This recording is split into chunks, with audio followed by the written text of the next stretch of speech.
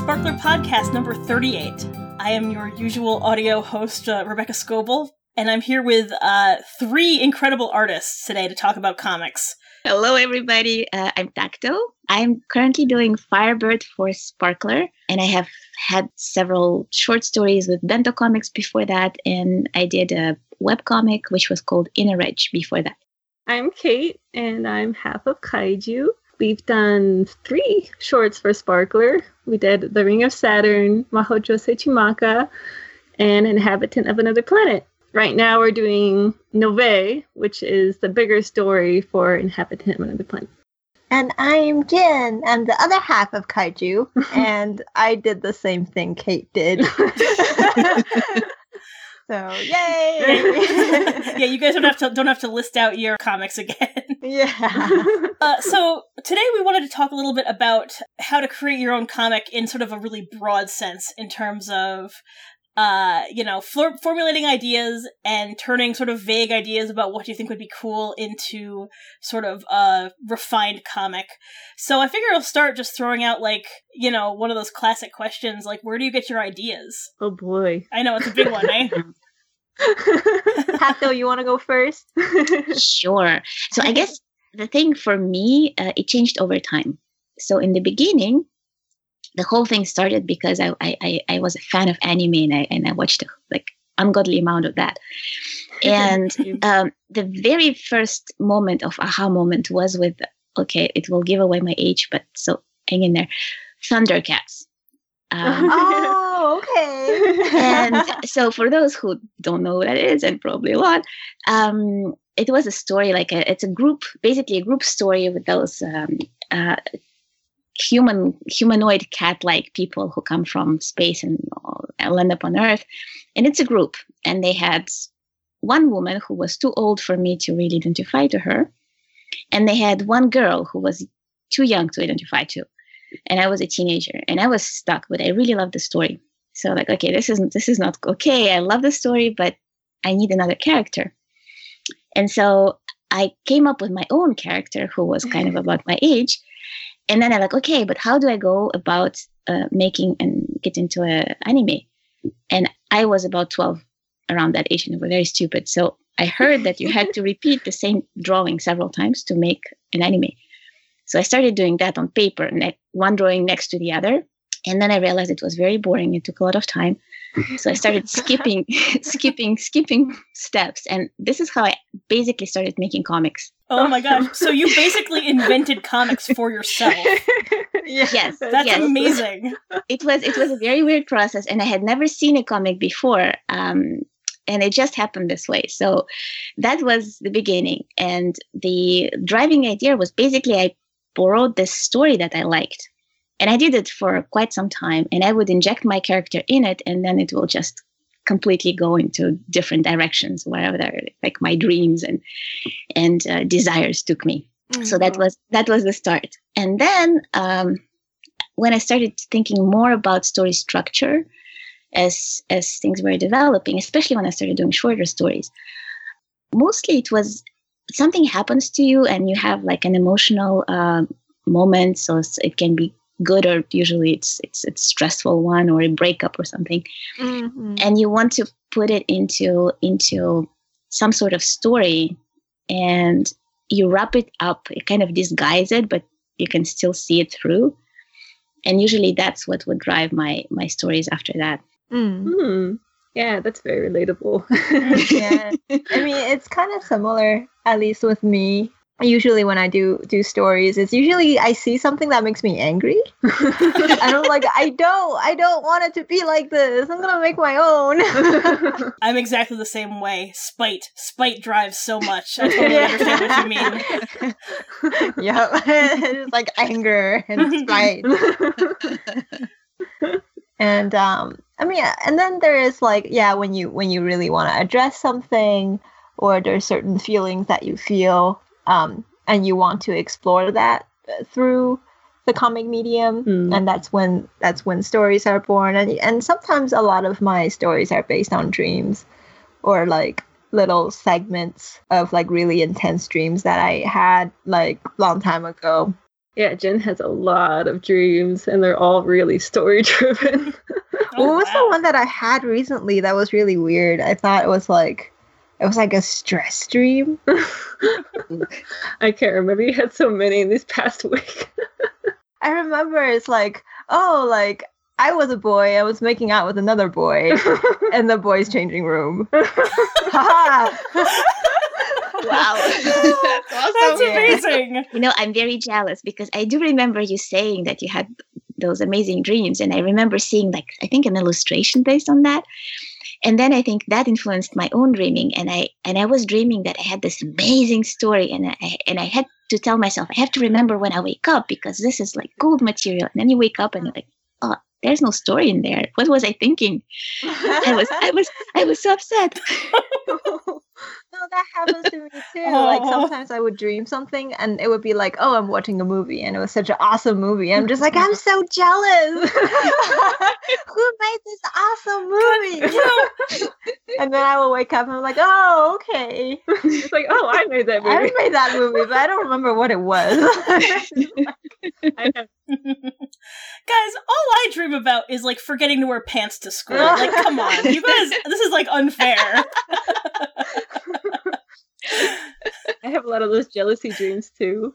I'm like, oh, this comic is so good. Who came up with this?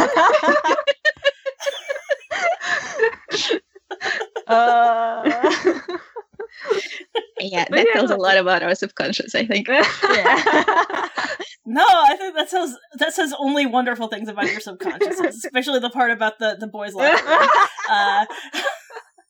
Which is funny because it was like a game where you have to like hide in the lockers to avoid like the custodians. I know exactly why you're having that dream. Why? Because you were watching White Day.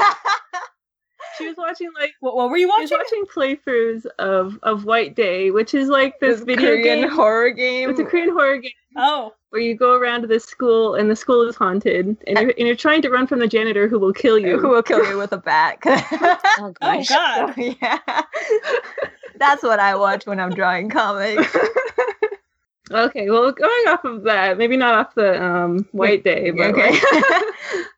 like yeah, a lot of my ideas also come from dreams. I think most of my ideas probably come from either like I was dealing with something and I wanted to write a story about it because like it didn't exist in the media that I was consuming.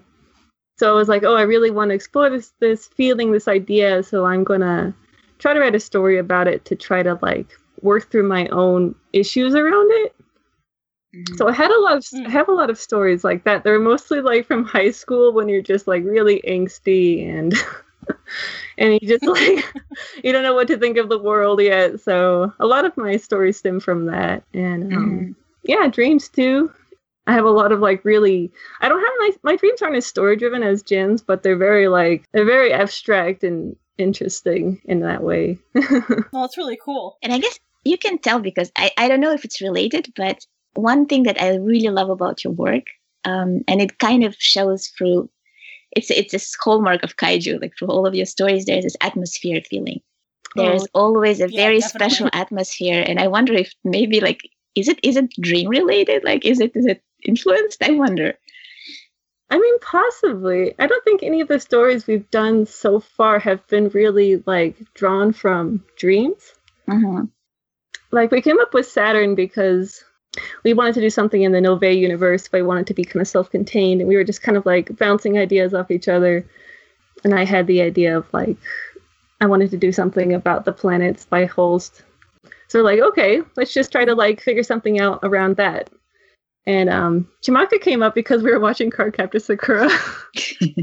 And we were like, oh man, what if Tomoyo kept all those videos and put them on YouTube one day? Like, that would be disastrous. Then Chimaka was born. Yeah. They're like, oh, they must call her later, like, because they know, like, she's the protector of the world, and they can figure out who she is based on, like, the videos. And, how did Novae come about? I guess, like, I wanted to do, like, a short story about Raziel, and then... Oh, and I have a short story about Sylvain. Yeah, and we're just like, oh, let's do crossover. They both are in the same time period. Yeah. So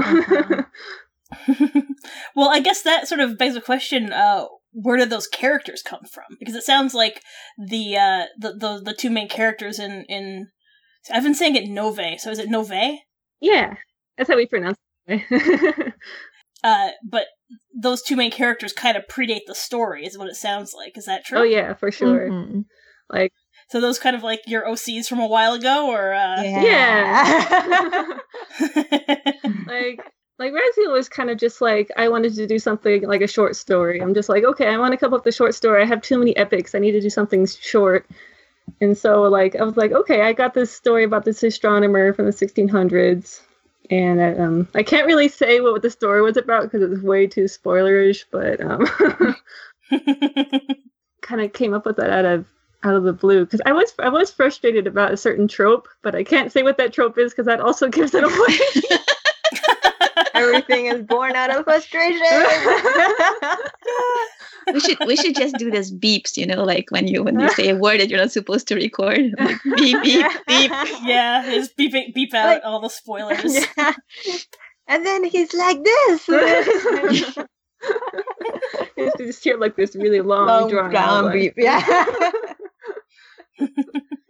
What about Sylvain? Huh? What about Sylvain? Oh, he started out as a D&D character. So. Oh yeah. Oh wow, that's cool. And I wanted to make a villain, so that's a little bit of a spoiler. It's hard to imagine Sylvain as a villain, though, I have to say. Yeah, at this point, this is like it's making the wheels turn a little bit. What's gonna happen here? Yeah, I wanted to play with the trope of villains and giving them complexity and stuff like that. Mm-hmm. So that's yep. It's a spoiler, and I have to see how it unfolds. Well, and seriously. Those kind of the best characters because nothing is black and white, really, right? And if it's black and white, it's a bit boring. So when you have those shades of gray, not to make a pun, it's so much more interesting. Yeah, for sure. For sure. Tacto, how do you come up with your characters? Because Firebird has some pretty interesting people in it. Yeah, it's kind of Firebird is an experiment for me. It's a different approach than what I usually had. So my previous stories were mostly character driven, like a little bit like what you described for Novae, and especially in Rage. First there were characters, and then story would happen or unfold from them. Mm-hmm. And I would draw it from like one page to the other page or from chapter to chapter, and I would never know really where it would go or have a very vague idea. And then with Firebird, the story came first. So the plots and the emotions that I wanted to touch came first.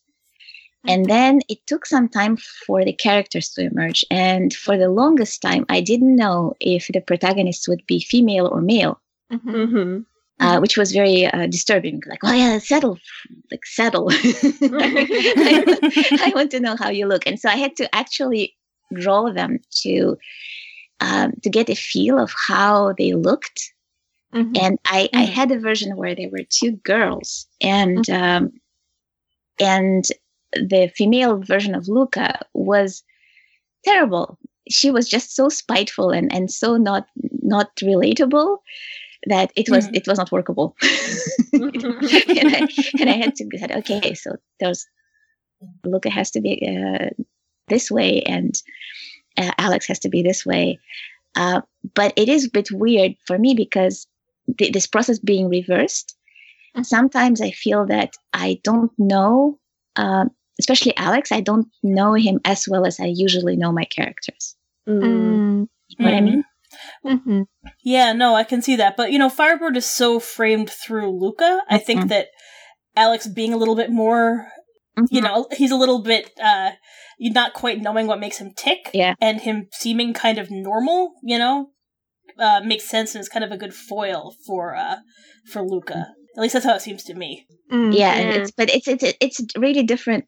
It's a different feeling for me as you create it, as you draw it.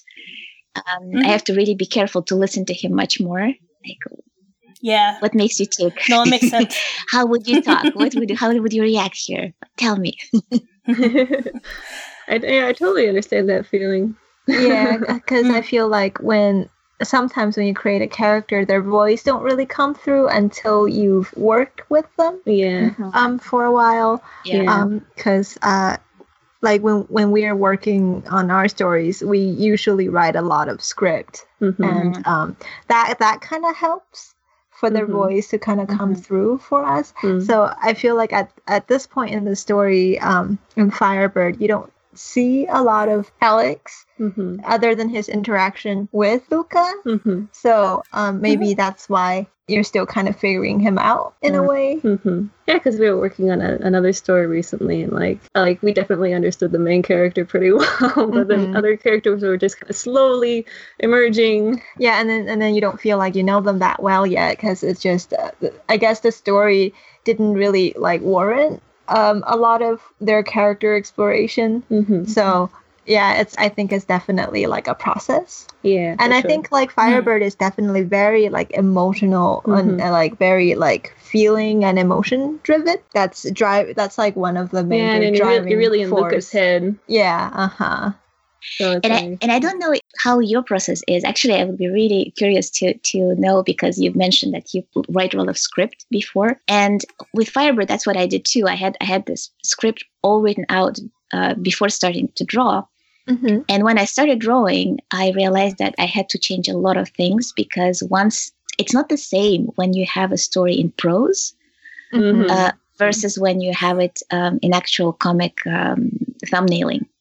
Yeah. Oh yeah, for sure. And then once you see how the flow goes and how the expressions come out of your characters in certain situations, like, oh no, this has to take much more space than when I envisioned in prose, or he would not react this way, even though I wrote it in prose and it looked okay. But now that I'm looking at it as a visual, it just doesn't sound right. So how do you have this similar experience, or how do you handle that? I mean, for sure. Yeah, definitely. We would change things. I think like depending on what the scene is and how the character feels. Like sometimes I would write certain things, but when I draw it, I feel like there is a disconnect between how I write and how I draw. And sometimes you kind of just like, I kind of just accepted it as just like a different medium kind of thing. And it's not going to translate exactly. But I feel like the comic itself takes on another life. Yeah. So like I'm mostly happy with it. But yeah, it's definitely like we have to change things. Or Kate would just tell me like, oh, I changed this because it doesn't really work out. You know, I'm like, okay, that's fine. As long as it works out in comic form. Yeah, like oftentimes like we'll write a lot of like really minuscule like gestures in the script, and we'll be like, okay, this is too many panels. Like they're touching each other for the 5th time. Like, no. Like, this might work in written form, but no, they're touching each other for the 5th time. We should probably cut this out.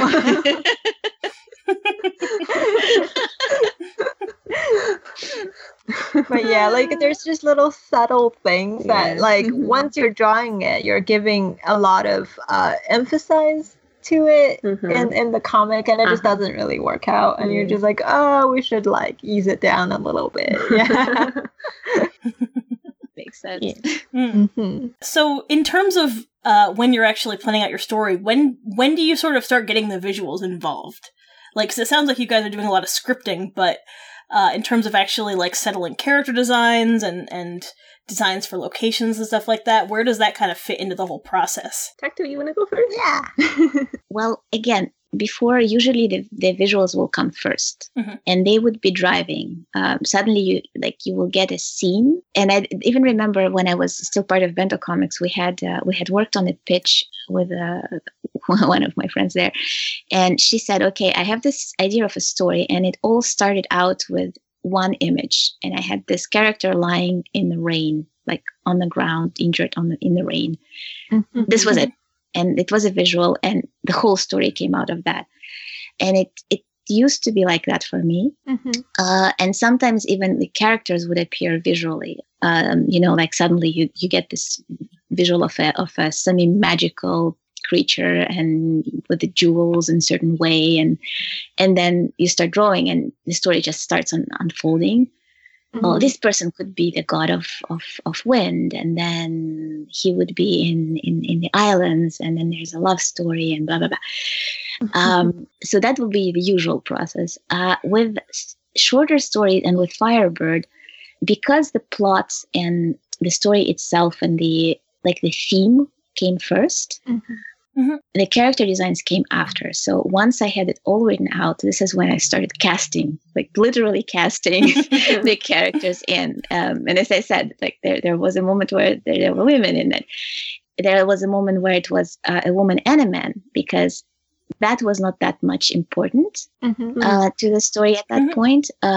What was important was the emotion and the communication between them.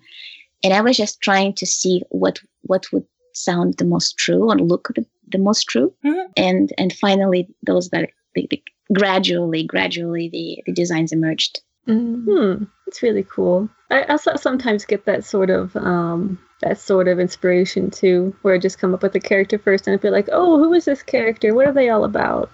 Maybe usually when I'm sketching something, or maybe I'm like listening to music and just imagining things, that kind of thing. I guess mostly for us, we come up with the concept first, or we might come up with the character first. I think it's an interchangeable thing. Like sometimes we'll have a concept and we'll make characters in that concept, and sometimes it's like when you're listening to music, you have a certain scene in your head, and you're like, oh, this is really cool. I wonder what can I do with it, and I think, and then sometimes you write a side character and they don't really take life until you've drawn them somehow. And so like the script, the way that they talk might be a little generic in the script. But then once I draw out the character, I'm like, oh, I think I know their backstory, and I think I know what drives them.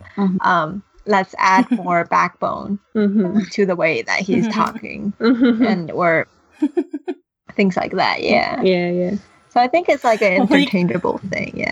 No, I mean, it totally makes sense with such a visual medium that you've got like sort of the words and the pictures are kind of just feeding off of each other the entire time, you know? Oh yeah. I find one thing which is kind of frustrating, but it's I find it consistently true, is that when I go to the characters that I usually like would be drawn to, like handsome, flowy, long-haired. It's actually much more difficult to see the story unfold around them when, as compared to when you go with a completely wacky character, which is could be like an old lady with eyes that don't look straight, like in the same direction, which happened once, and I drew that lady, and then like the whole story started spinning around her because she had all this rich material that you could actually like you come up with. And it was the same with my very first story.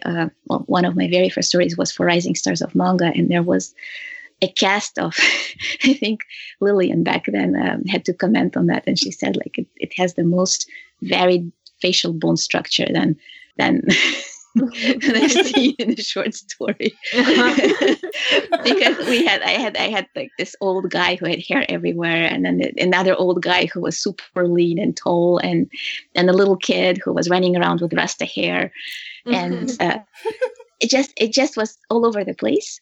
But it was actually much easier to give them weight and life. So there's this kind of dichotomy, because there are characters that you really want to see and draw, but they're more difficult for me, at least, to make real, That's really interesting. That definitely makes sense. When you have a character with more character trait, you feel like maybe their story comes through more through certain characters. Like you have more room to imagine, like what made them that way, what kind of life they've led, and things like that. You know. It's characterization through visuals, sort of, right? Yeah. Okay. Yeah, no, this has all been like, you know, really interesting stuff. I mean, I'm kind of sort of taking the creative process like one step at a time a little bit. But so if we keep kind of moving on, like, how do you sort of turn these ideas? Like, it seems like you guys are starting with scripts a lot of the time. Do you do anything else for organization, writing out like future chapters or anything like that? We're not so good at that. Yeah, we have a folder on our computer that says, what did it say? Kate stuff. And in Kate stuff, there is Novae script. And they're all named very arbitrarily. And we're just like, where is this story? It clicks open like 4 files. I'm like, oh, here it is. Oh, you make me feel so much better. Yeah, I mean, when it comes to organization, we're not so good at that. We barely ever do outlines too. Like every once in a while we do, but we're just kind of, I guess we're those kind of writers that just like, oh, what happens next? We'll try to figure it out at the end. But and we'll make sense of it when we're going through it again. Yeah. I want to write all these things and just put it down for you. Sometimes we write a synopsis if we need to, but Okay. it's usually don't write it very precisely. Precisely, yeah. We have like a file called like Silly Times, and it's just like multiple short stories, and I'm just like, I have to like look through it and be like, where's the thing that we wrote? Is it in this one? Is it in that one? Yeah, for me, I have moments where, for short stories especially, like you can find me sitting in a corner somewhere or in bed and just staring with a scary look straight ahead.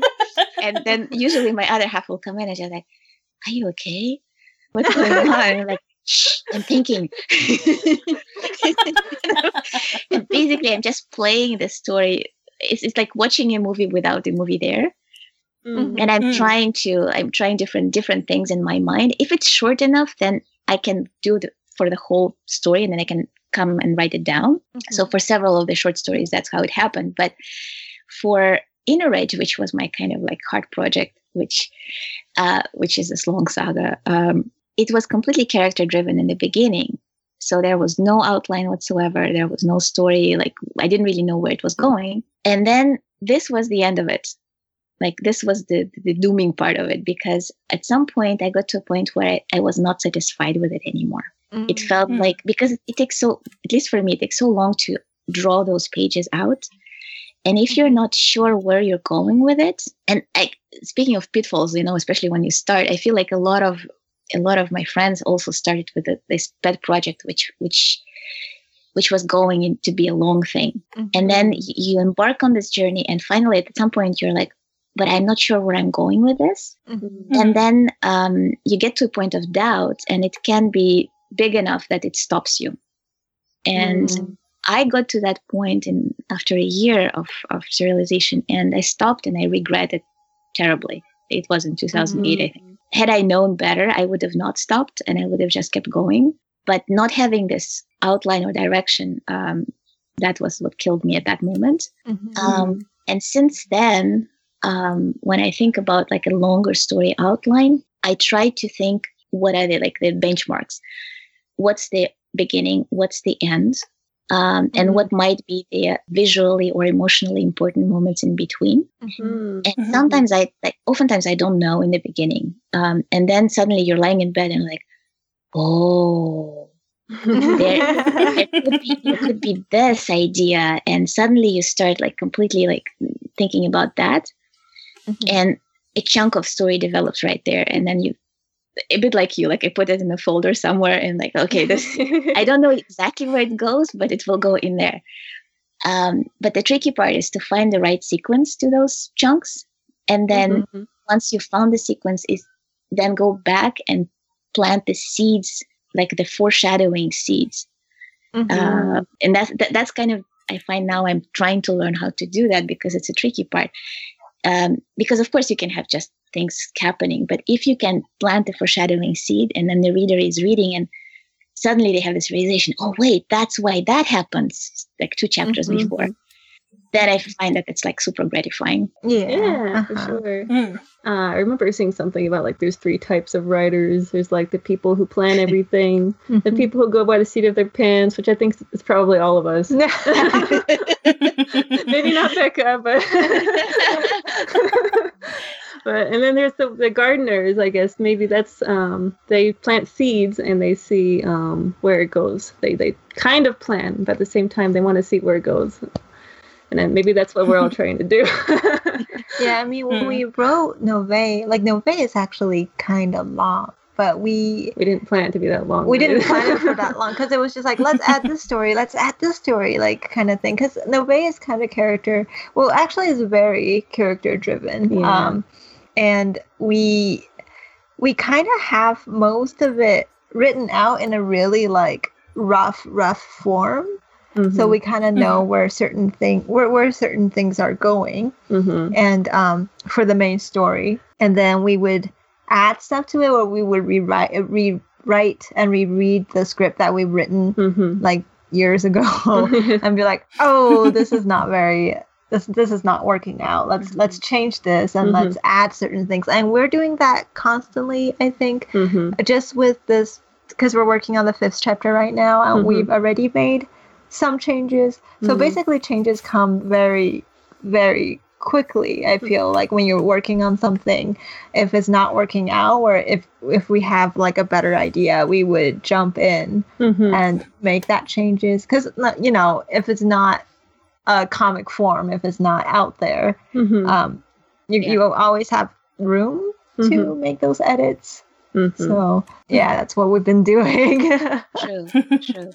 Well, so Novae is a comic you guys have been working on for a really long time. If not actually creating pages, then the story has been kind of something you've been working on for an incredibly long time. Is that true? Oh yeah. Well, let's see. When did we start writing? Yeah, when did this start? I want to know how old. I think it was like 5 years ago. Like, right? We created the characters longer than that. When I was back in the days. It's not college. That long, but like when I was in college. Yeah. Cringe. Yeah. Like I created Razzie around the same time, probably in college. And his story just wasn't coming to me, so I put it off for a few years. I'm just like, let's have like a crossover. Yeah. So we started writing together. Like, this was the first time we ever started writing together, and ever since then we're like, okay, this is a way better way to write. Let's just keep doing that. Yeah. But I think it was about 4.5 years ago, 5 years ago. 5 years ago, yeah. And so main story is super long and extensive, and I'm just like, how am I going to include all this? Because it's super long. But yeah, we started just doing it for fun, because we were apart at that point. Like, Jen was in China, and I was in the U.S., and I think both of us were kind of feeling a little like directionless, because like there wasn't anything. Like, Jen's an animator, and like there wasn't any positions going out for like 2D animators at that point. Like, it was like just a really bad time to graduate. And so we were both like feeling a little bit lost. We didn't know what we wanted to do. We decided it would be fun just to like do a little let off some steam and just like write together and see like where it goes from there. And it ended up becoming like really epic, really extensive and crazy. You know, I'm jealous of you because I remember having done this project with another creator, sort of, you know, friend, and this was the best of times because you create a story, but you bounce off each other, and you feed each other, and it's just becomes like 1 and 1 becomes much more than 2. There's this exponential sort of creative process that goes on, and it was so enjoyable. I think like if you find the right person with whom you're kind of on the same wavelength and have the same interests, it's an extremely enriching process. Yeah, for sure. I remember Kate was being reluctant about it because we've never wrote together, and Kate is always really like. She really protect her fictional babies. Can't really like touch them, you know. And So I remember it took some convincing. Yeah, I was like, I don't know. Are we gonna mess with like the canon story? The canon story that nobody saw except me. Yeah, like the canon story I was not even working on. I can relate, really. But yeah, writing together, like finding someone on the same wavelength and writing together has definitely been like extremely fun, and it's really like how we started creatively, because I feel like if we haven't done that, I don't know where we'll be right now. So it's kind of working. We were exchanging scripts. We were both writing different stories. Oh yeah, and at one point we were reading each other's scripts, and that helped a little bit. But at some point we're just like, I don't know where the story's going anymore. And so we started Novae, and it just kind of went crazy from there. Yeah. See, I feel like I knew this at some point, but how do you guys divide up your work? Who does what, if you don't mind me asking? Oh, no, it's fine. I think we do it a little differently than most people. Yeah, that's kind of the impression I had. So we basically do everything. Like, both of us do everything.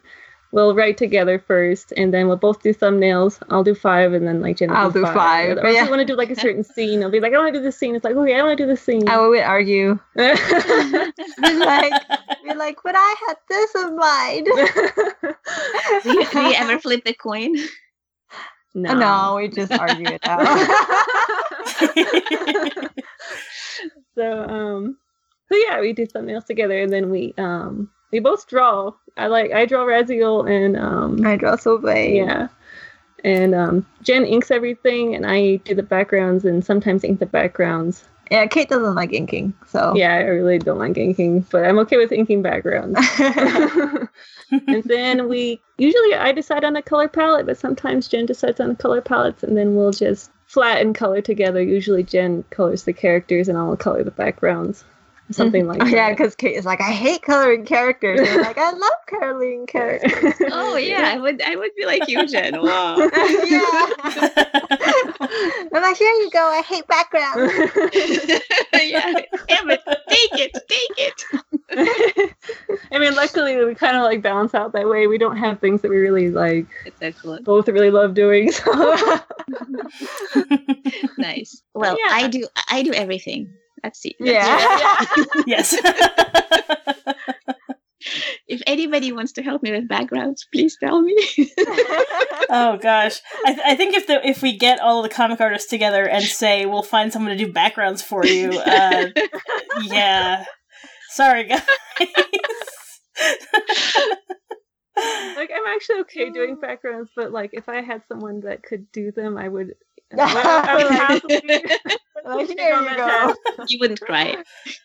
Just like, draw this room. Here's the reference. Good luck. And here are some cookies too. Bribing, that sounds like a pretty good method. Get your backgrounds drawn. Yeah. Bribery. Yeah, bribery will get you everywhere. That's true. So, it seems like both of you, all three of you guys have kind of a lot of experience with both like long form stories and short stories. Is there any difference? Like, well, first of all, what do you like better? Is there a different way you kind of prepare for them? Like, what makes you choose to do one kind of story over the other? You should go first, Tacto. Okay. All right. Well, I'd say I got an advice from Queenie Chen when I was starting out, when I was working on Inner Edge. And she was much more advanced and senior. And she said, definitely do short stories, like as many short stories as you can, especially in the beginning. Mm-hmm. And the reason was, and it was completely true. She said, because you start a project and you will finish a project. So you, in an observable future, you will have something which is finished, which is actually so super important because it gives you this sense of, I have something in my hands that is finished. Mm-hmm. And then it also forces you to figure out the beginning, middle, and end, and how you're going to tie those things together right away. because when you go into a long saga, oftentimes you don't see the end. Whereas in a short story, you have to know where you're going right away. So that's a very good exercise too. And then I found that in any story that I do, there's usually about 2/3 into it, I get like this thing that I call the dark tunnel. And usually it's you're already drawing your pages, and then at some point you look at them and you feel like, this is so bad. Like, why do I even bother? Like, and nobody will like it. And I should just scrap the whole thing and do something different. And this is like this critical moment. And I feel it's especially true when you're starting out, to know that it's normal and just trust that there will be an end to this dark tunnel and just keep going and not stopping. And it's usually like all of my stories that was like this. I would go through that and I would finish a story. And when I look back and I'm like, you know what? It's actually not that bad. and even if it could be better, I feel really happy that I finished it and that it's done. So I think to me, that's the merit of short stories. And the more you do them, like, you also can change styles. You can try different types of stories or different like flavors of humor or mystery or whatever. So it's really good. But I also find it frustrating when you do short stories, because you don't have the time to really develop the characters. Like, I mean, you have the time to develop them, but you don't have much time with them. And also the audience doesn't have much time with them. And when I did the short stories, I missed having those comments that would come with a longer form webcomic. With people who would be returning and who get attached to the characters and who wanted to know what happened to them later and stuff like that. And that I love that in the long formats. I guess that's it for me. I say. What about you? Well, I'm really glad that we started with shorts. Yeah, I mean, definitely, because I tried doing comic in high school. And it was awful. It was like, I had a lot of fun doing it, and I did learn some things. But in the end, I don't have anything that I could really show people and say, "Hey, look at this!" I did this in high school. Like, isn't it great? Like, oh god. Okay. The number of people in the world who did good comic work in high school is like. There are like 10 of them in the entire universe. Like, probably. That's it. Yeah. And it was like an epic that I'm trying to tackle. Like, I have no idea what I'm doing. Like, I did have fun. I did learn some things from it, but I do think like having that initial excitement about your long story is really important, even if like. Okay, you're not going to be professional right away and do your 20-volume thing right away, maybe you might, like, but I mean, I think in most cases you probably won't, but numbers wise you probably won't. But I mean, it is good to start with that excitement. It's what drives you to do your work. And like, I tried to tackle one of my epics in college and ultimately did not get very far, but it was that excitement that got me thinking, okay, this is what I need to do. This is what I need to like develop as a skill in order to really get this story across. So I need to pursue that, you know. And I think there's something to be said for the fact what you were saying about how these long epic stories are the ones where you get to develop a character and watch that character grow and change over a long period of time. And a lot of the times, people who are really into comics, that's sort of what they're into anyway. You know what I mean? So that's what they're trying to emulate. And they see these like, these huge epic stories, and they love the characters so much. And even if, there are short stories out there that have the same, level of quality and the same great, and like, really great characterizations and make them feel things and make them care about things. Just the length of time they're spending with that comic is what kind of like hooks them and what kind of, you know what I mean? That's very true. I totally agree with your assessment that chances are you're not going to ever finish your high school epic unless you like scrap it and then go back to it as an adult and fix it and, all that kind of stuff. But, I think that most people do sort of see the really big stuff as the stuff they want to emulate. And they're getting into it because they want to tell this, like, this story you can kind of dig your teeth into, you know? Yeah. I mean, for sure. I mean, like, also the longer like you're writing the story, the more you're getting attached to it. Yeah. So. Yeah, that too. True. As a writer and a reader, you know. Yeah. I mean, for sure. I definitely just jumped in in high school. I'm just like, yeah, and I was like sending it to people, and then I'm just like, why does nobody like this? It's awesome. And then, yeah, I'm like, it's so awesome, it's so great, like, it's such a good job. Like, I look back on it, I'm like, it was something that like I did. It's not like, oh, complete trash that I should set it on fire, but like it's like I am proud of what I've done.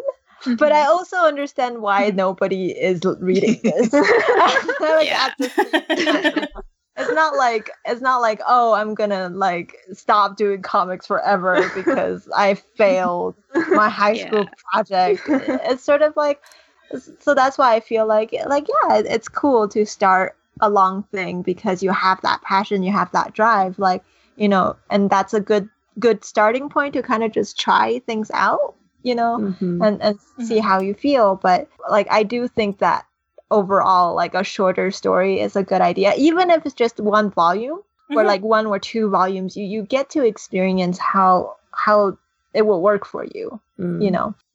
So it's just like, even with Novae, like 1 volume feels so long, like like, oh god, we've been working on this for like 1.5 years, and it feels like a physical labor kind of thing. Like when you're on deadline, you're tired, you know, and like when you're thinking about things, you're mentally drained.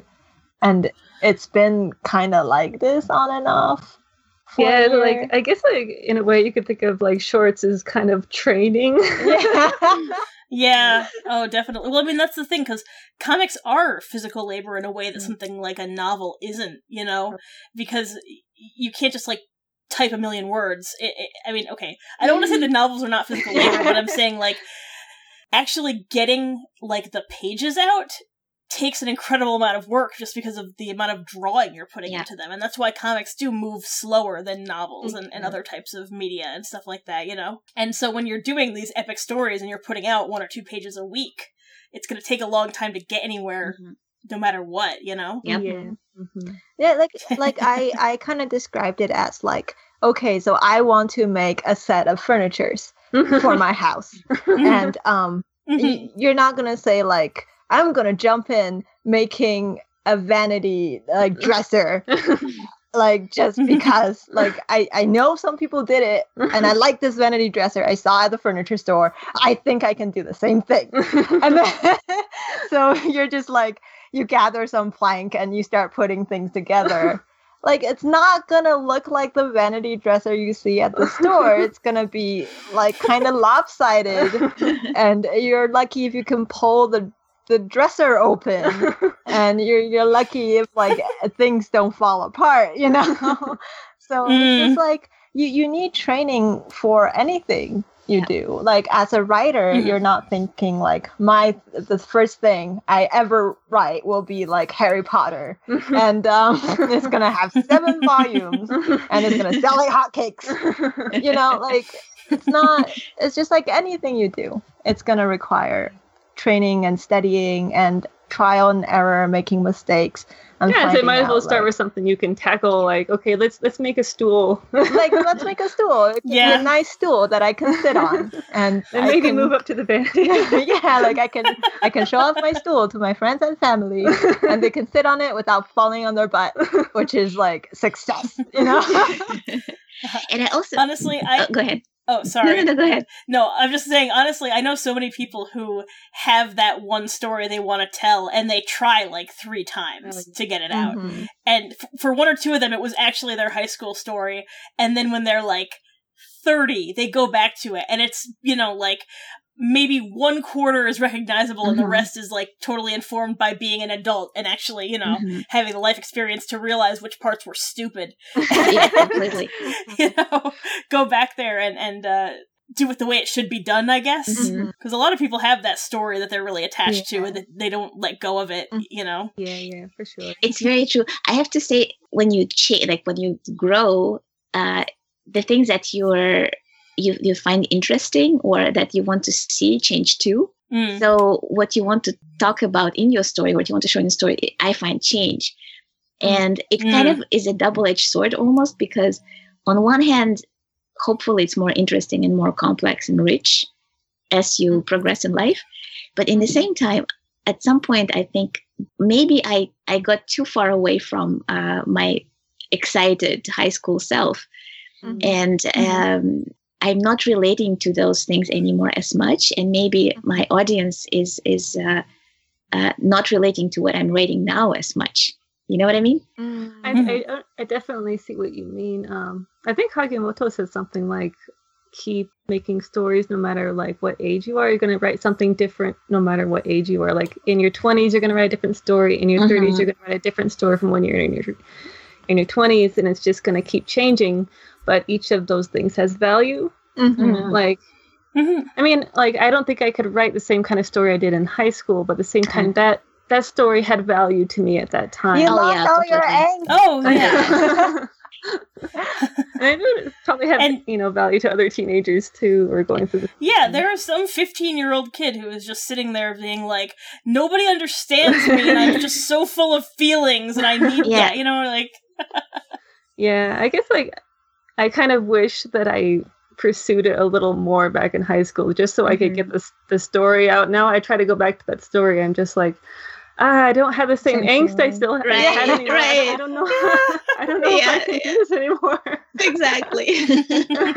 Yeah, I totally understand. Like, at the same time, like some of the stories that I made in high school, like I'm still gonna pursue it. Yeah. It's not like it's gonna be different. It's not gonna be like, oh, it's dead in the water. It's the end. I tried once in high school and like, like I'm still gonna pursue it. But I feel like now I'm better equipped to tell the story that I want to tell the way I want to tell it, and I understand more things as I grow up.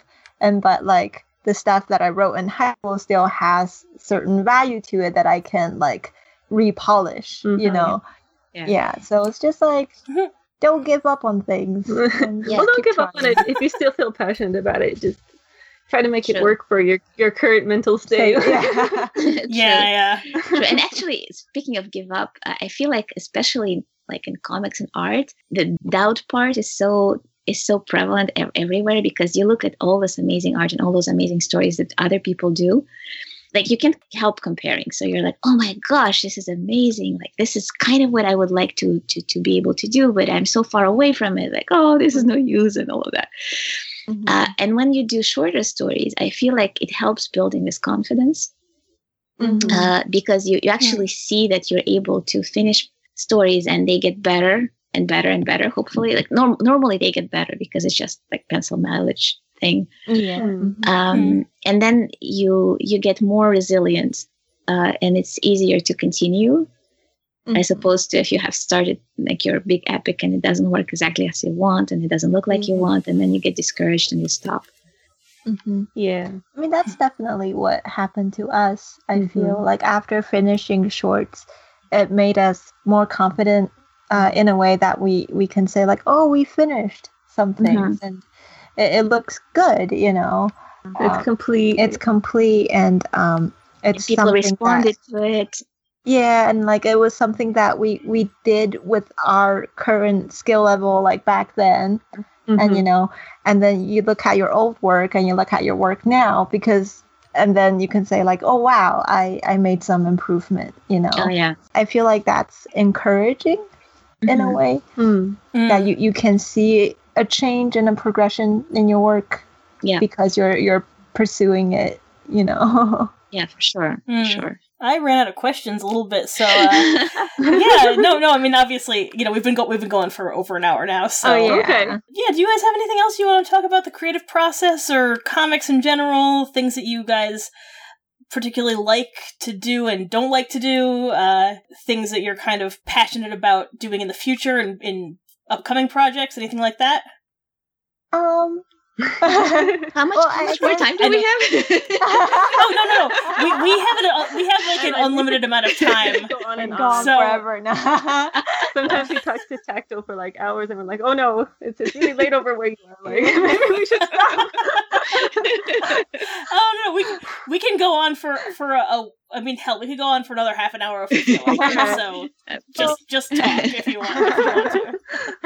Well, I guess I learned something that I learned along the way doing comics is like whatever that you feel passionate about, whatever that you kind of put work into, at one point there's going to be pain associated with it. It's not going to be like a smooth road and you're just happy and you're like, yeah, everything is great. They're hitting me in the face and I'm just like swimming in money and like drowning in honey. You know, like it's not going to be like that. Like there are pain associated with anything you do.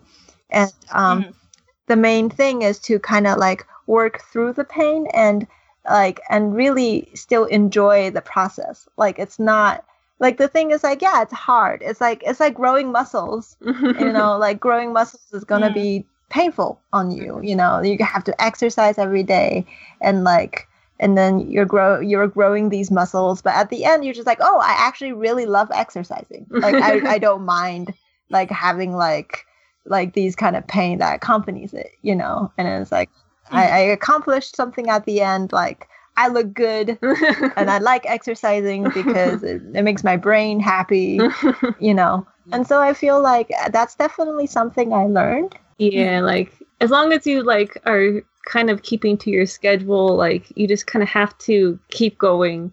I mean, especially like if you're on a deadline, it can be really painful towards the end. And you're just like, oh my God, I just feel so awful and I haven't slept very well. But, I mean, definitely take care of yourself. But know that that's going to happen.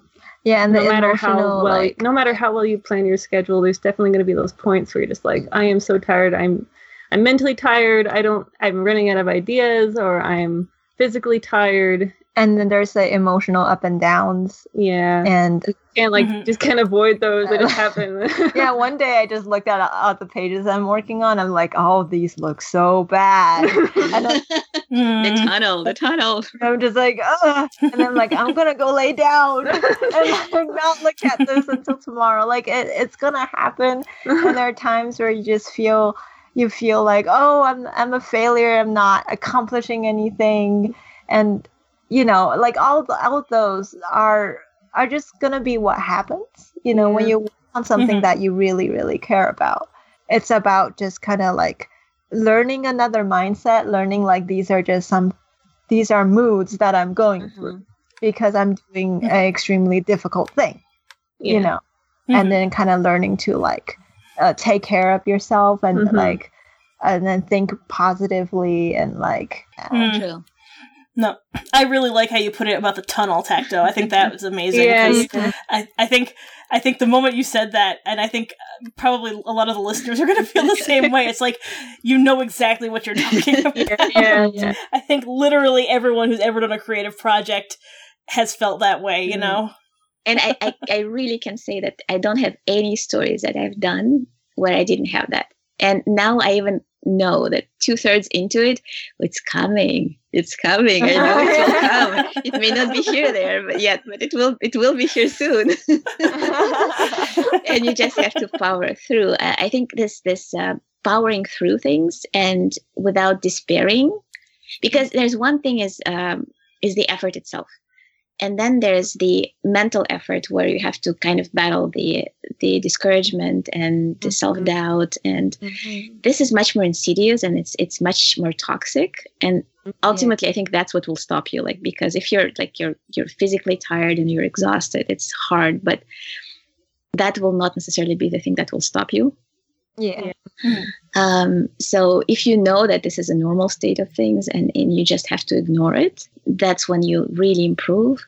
For me, the deadlines also, like gradually, and I'm not good at this yet, but trying is to be regular. So if you draw or if you write, try to be regular. Do a little bit, maybe not every day if you can't, but at least every week you have to have, like, don't push everything to the last week, or if you have a deadline, or the more consistent you are, the more regular you are, the more nimble you become, I feel. And the more trained your eye becomes. And then other things would be not to avoid too much the things that you don't like. And that's a hard one. And I'm still learning. But backgrounds, I'm not a huge fan. But you have to like make the effort and actually do them, and you have to make the effort and maybe train in them. Or if your hands are not coming out exactly as you like them, take a moment and just like do some exercises, study how hands are made or how people draw them, what are the techniques that you can like glean from other places, you know. And if you do those a little bit here and there, gradually you're really improving.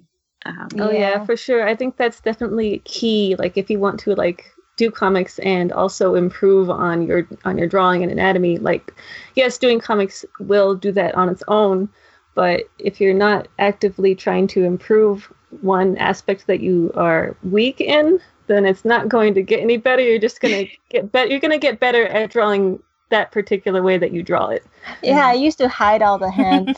Or just like it just be like it just cuts off. There's nothing there. It's like air hands.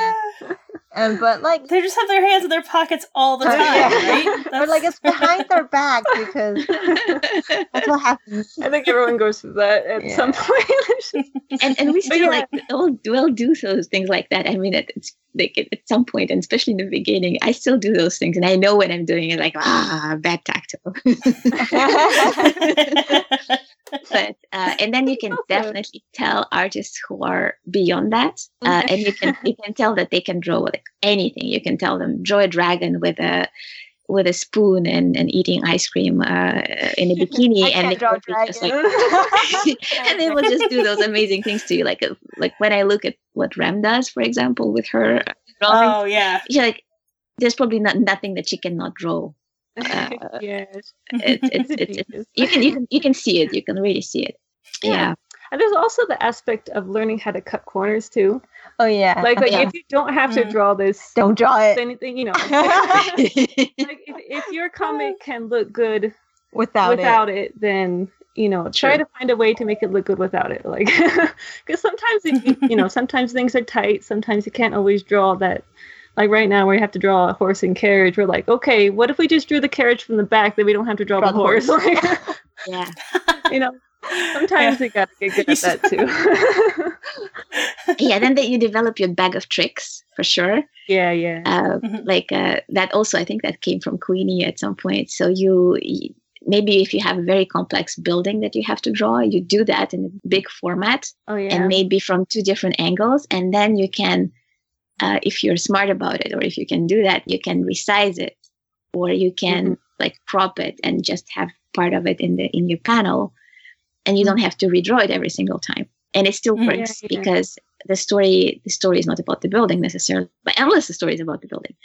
But if the building is just there to ground you, to create the setting and the world, then you can definitely reuse that, but with reasonable amounts. But there are tricks like that you can do. Yeah, and I think that's something you'll develop as you do comics. You'll figure out easier ways to do things, just because like you got a lot of pages to do doesn't mean you have to you don't have to be not every panel has to be a masterpiece, but the important ones do, you know. But so like so many tips and tricks about how to be a creator of any kind. It's all like, well, practice a lot, and then practice some more, and then practice, and then get good at it, and there you go. And then you're doing masterpieces.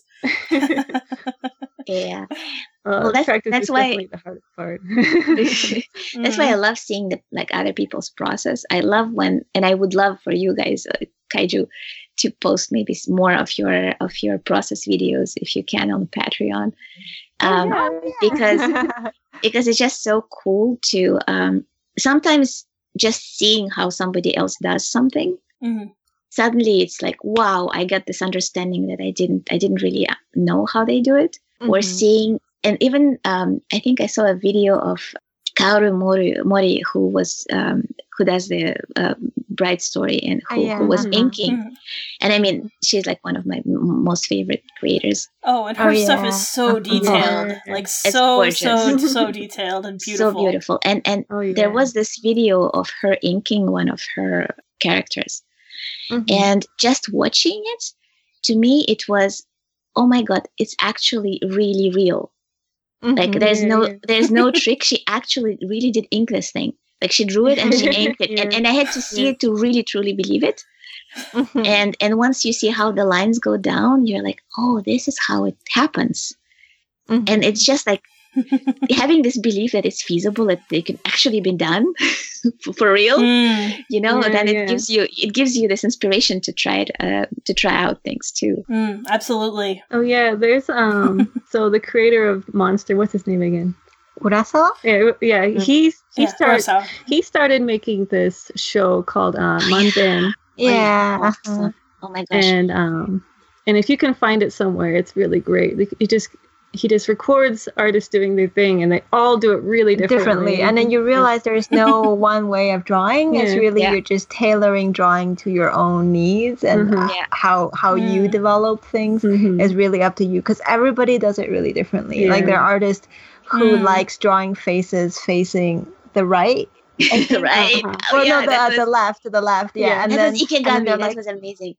Yeah, and then he was just like, oh yeah, I just flip it because it's easier for me to draw faces facing the left because I'm right-handed.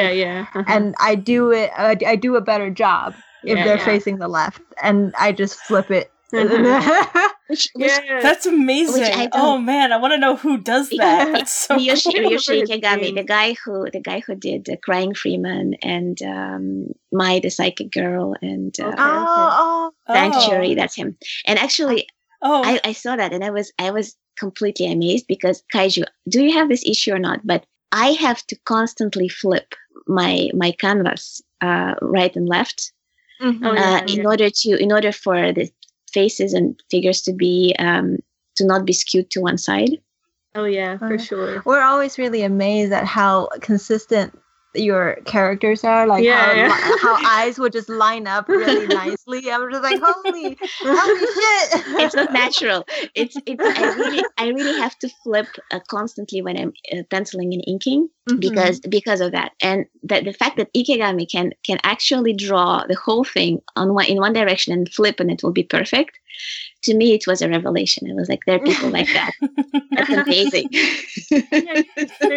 There are definitely people who have that talent where they don't have to flip it that much. Like where things just are like I've met people like that. They just like the eyes just lines up perfectly. And so sometimes when I'm drawing, like the whole face will be skewed, as in like you put it in Photoshop and you use like the whatever skew tool, and then like one down, and the entire head would be like that. And sometimes I'm just like, is there something wrong with my brain that I cannot fix? Because I literally, like, I can't see it, and then I do that like subconsciously.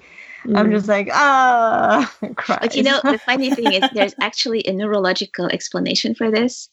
Really? Yeah, there is. Because I don't really go into details, but I just love this stuff. But in fact, one of the stories that I wanted to do in the Firebird universe, we'll see if it happens, has to do with that. It's how you perceive the space, how your brain perceives the space, and the left brain perceives the right side of your like living space, and the right brain perceives the left. But in fact, the right brain is much more powerful in that, so the space is not divided in the same way. So for example, if you get a stroke on your right side, you become much more neglectful of the world around you on the left side. But it's not just half, it's much more. Whereas if your left side is affected, you have the language usually on the left side.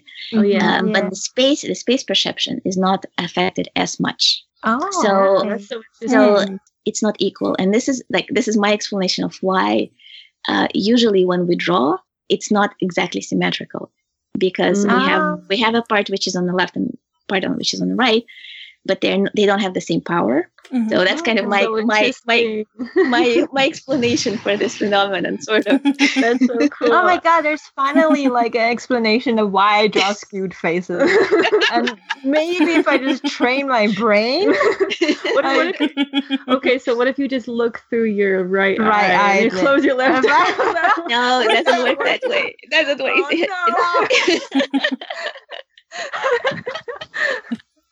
Sorry. We'll try it though. Something. I train my brain. Train my right brain to process. Well, that's really interesting. Yeah. Yeah, I'm glad to know that, because I always thought like there must be something wrong with my brain. Like nothing's wrong with it.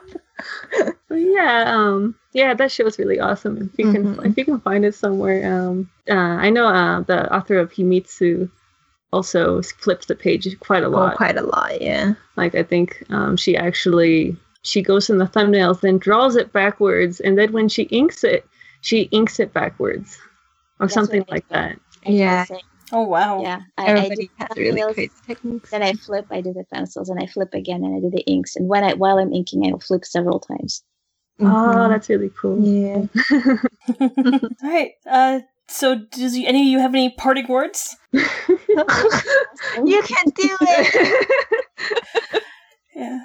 See, my parting word is draw more comics so I can read them. But, that's like the selfish version. Well, I don't think we can help it, right? Yeah. Like I feel like there's a fire burning on my butt. Get it out. Well, thank you guys so much for joining me tonight and recording this. And I think there's some like really good tips in there for young comic artists. So they can thank you when they draw their masterpiece and don't quit after 2 months. Just draw some amazing stuff so we can read it too, right? Yeah. Yeah. Thank you for having us. Yeah. No, it was great. Yeah. It was really fun. Yeah. I'm glad. Well, thank you everyone out there for listening. And we will be back next month with another podcast. Bye. Bye-bye. Bye-bye. Bye.